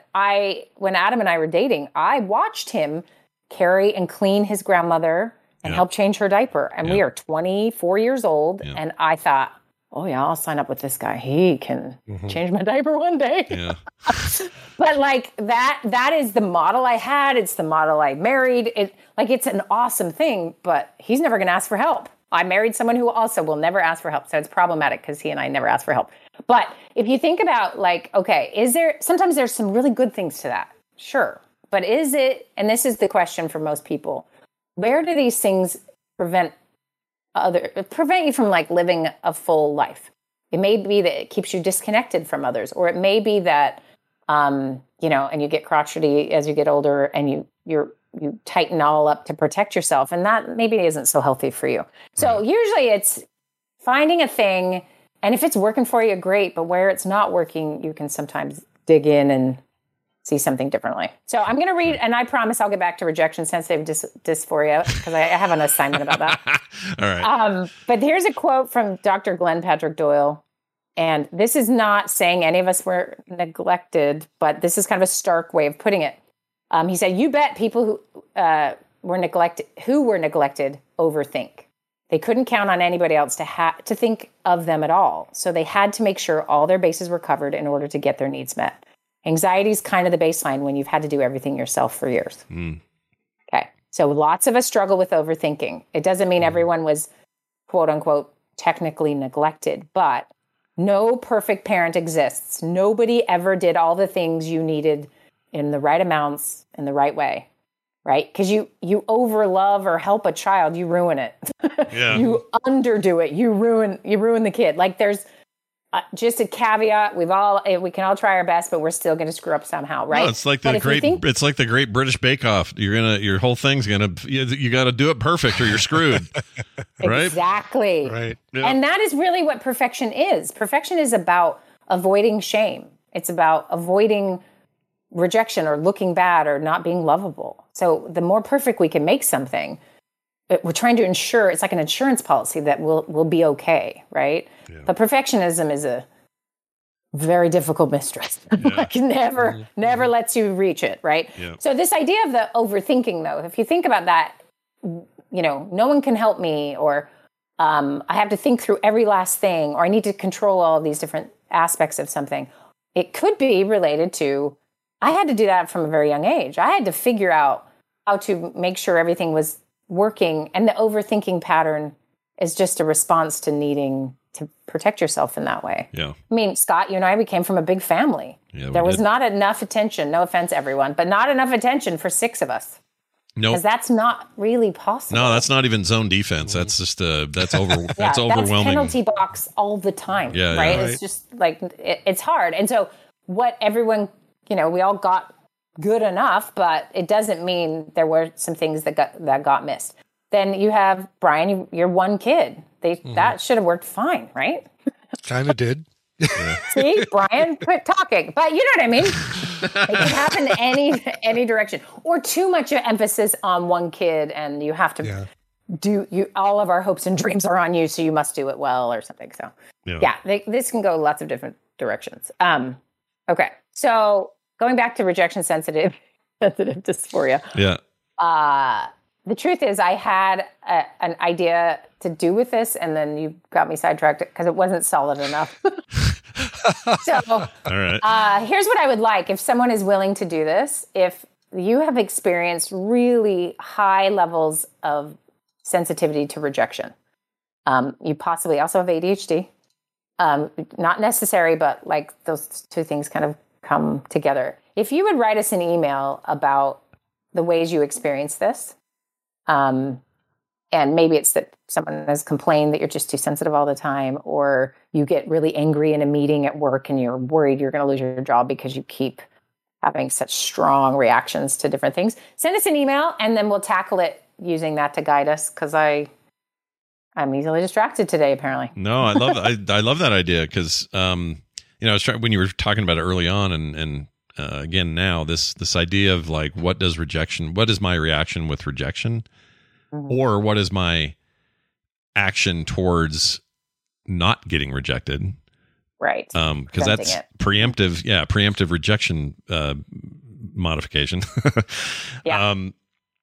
I've been trying to kind of have a little bit of a think about that, and I'm not sure what I do. Is that weird to answer it that way? I'm just trying to apply this to myself. We'll figure it out. We want someone to write us in who feels it kind of more on the extreme, and can't prevent it. Yeah. And then we can sort of dive into how most of us are doing this all the time, managing a fear of rejection. That's one of the greatest human fears, right? Yeah. So we're all handling it somehow.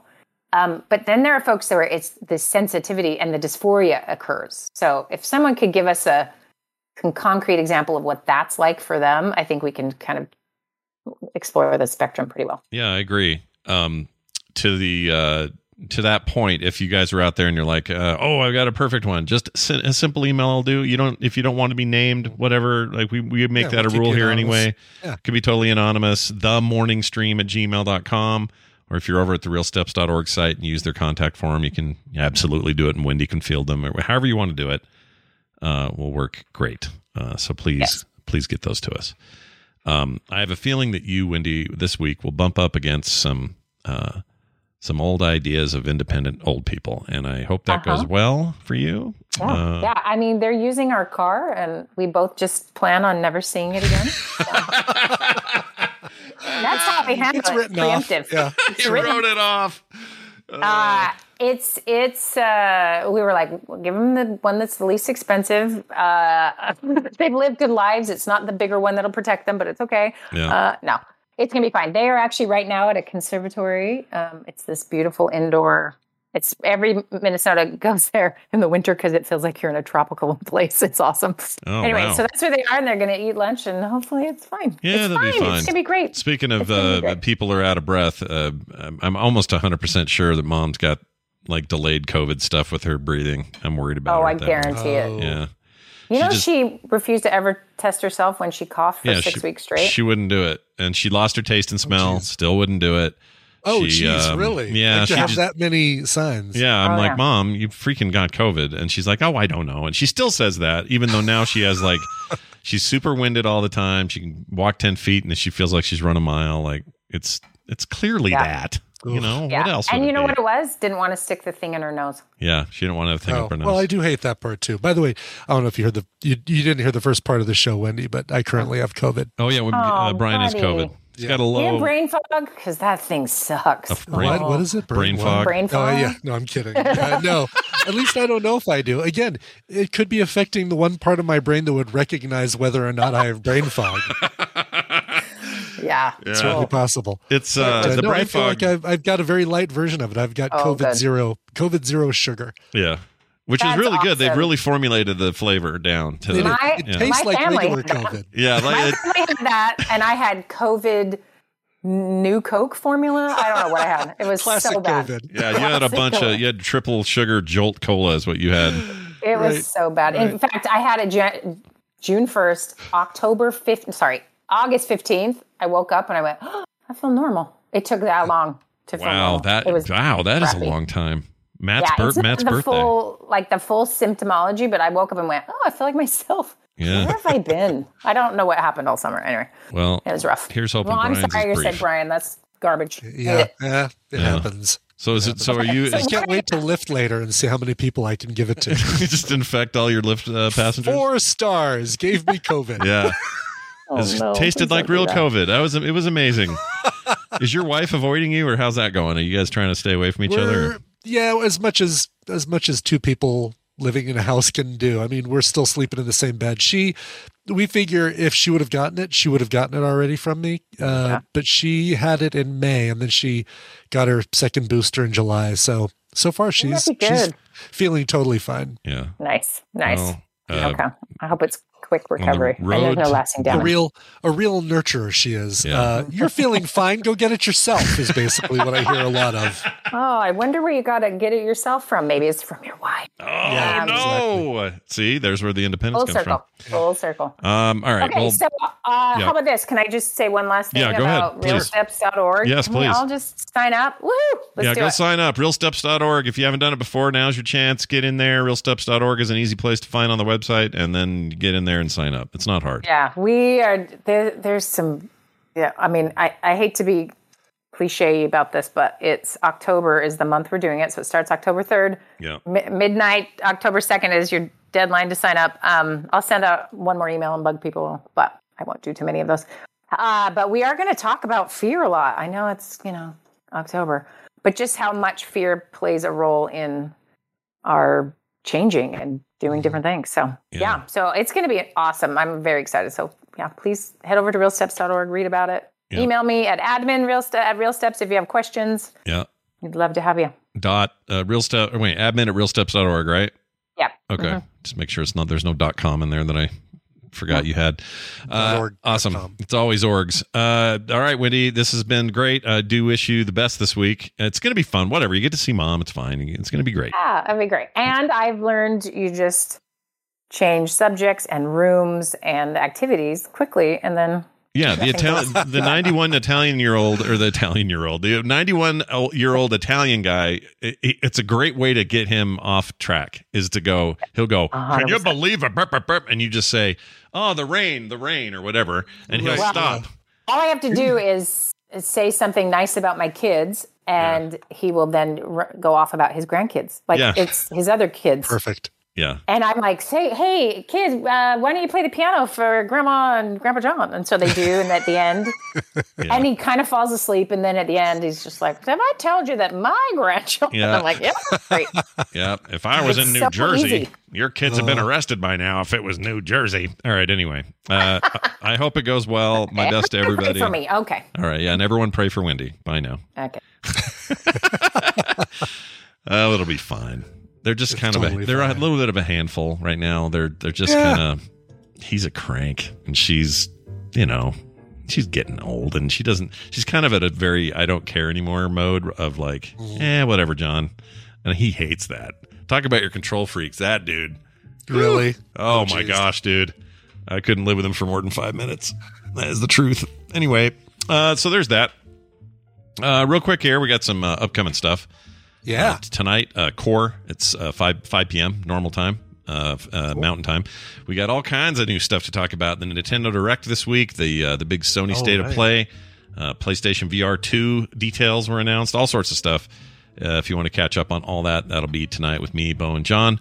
Tomorrow, we will be... today, Coverville, 1:30. Coverville, yep, 1 p.m. Why do I say 1:30 every time? Why? I don't know. Should I just change it? Would it be easier for you if I changed it, Scott? Don't do it for me, because it's okay. All right. Stupid that I can't remember it. You'd think it would be easier to remember on the top of the hour. Anyway, I don't know what's wrong with me. At 1:30, I'll have defeated 5 people on Marvel Snap while playing... there you go. Cover songs. Yeah. Fiona Apple cover songs. Then tomorrow we got a couch party, and Brian and I and you all who want to come that are patrons will be watching Willow together. Willow, the movie Willow, for reasons we discussed yesterday. Mardigan. That's right. We're going to see how well that holds up and get prepped for the new series, and see if Scott has been wrong all these years that it's bad. I always thought it was bad, and we're about to find out. Does the Ron Howard classic Willow hold up? Let's find out tomorrow. Yeah, there was a whole ANTP week where somebody did a whole episode about Willow, and I can't remember what the deal was, but I don't remember that either. But it was you're right. They went all in on Willow. They did, yeah, and I don't even remember what they thought of it. And I know there are people who really love Willow. Like, yeah. I am not going after you. I'm just saying my memory is a little salty on it, and I don't know why. So here's our chance to figure it out. We'll watch it together. We'll have some laughs. Sign up for the Patreon even today, and you could get in. That's over at patreon.com/TMS. That's right. And then we got a film sack this weekend, and we got a skim coming up later today or tomorrow. Assassins on film sack. Yeah, 1995's The Assassins with Sylvester Stallone and Antonio Banderas. Right. Fun stuff. TWBD this weekend as well. So lots of content. None of you will be bored. Check it all out when you can. That'll do it for us. Hey, Brian, we should probably play some music to end our broadcast week. What do you got? Totally fine doing that. This is a funny cover to play this week because I am still dreaming about California. Fever dreams. No, I'm just kidding. But Mrs. Taffy Guy wrote in and said, I just love this song, wanted the whole tadpole to hear it. And I love this song too, so I'm happy to echo her sentiments. This is the song California Dreamin', performed by Sia. Sia gets those lyrics right, by the way. It's, I walked into a church, I passed along the way, and I got down on my knees, and I pretend to pray. Changes the whole meaning if you say, and I began to pray, because he's faking praying so that he can hang out in the church where it's warm because it's freezing where he's at, which is why he's dreaming of California. Interesting. There you go. Okay. So get it right. If you're going to cover this song, get it right. It's one word, changes the whole meaning.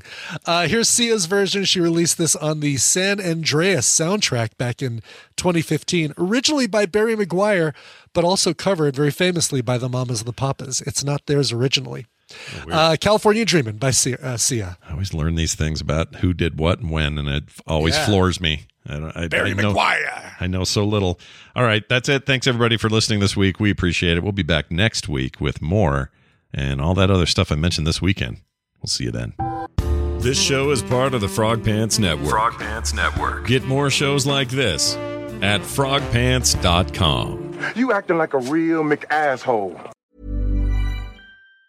Even on a budget, quality is non-negotiable. That's why Quince is the place to score high-end essentials at 50 to 80% less than similar brands. Get your hands on buttery soft cashmere sweaters from just $60, Italian leather jackets, and so much more. And the best part about Quince, they exclusively partner with factories committed to safe, ethical, and responsible manufacturing. Elevate your style without the elevated price tag with Quince. Go to quince.com/upgrade for free shipping and 365-day returns. Even when we're on a budget, we still deserve nice things. Quince is a place to scoop up stunning high-end goods for 50 to 80% less than similar brands. They have buttery soft cashmere sweaters starting at $50, luxurious Italian leather bags, and so much more. Plus, Quince only works with factories that use safe, ethical, and responsible manufacturing. Get the high-end goods you'll love without the high price tag with Quince. Go to quince.com/style for free shipping and 365-day returns.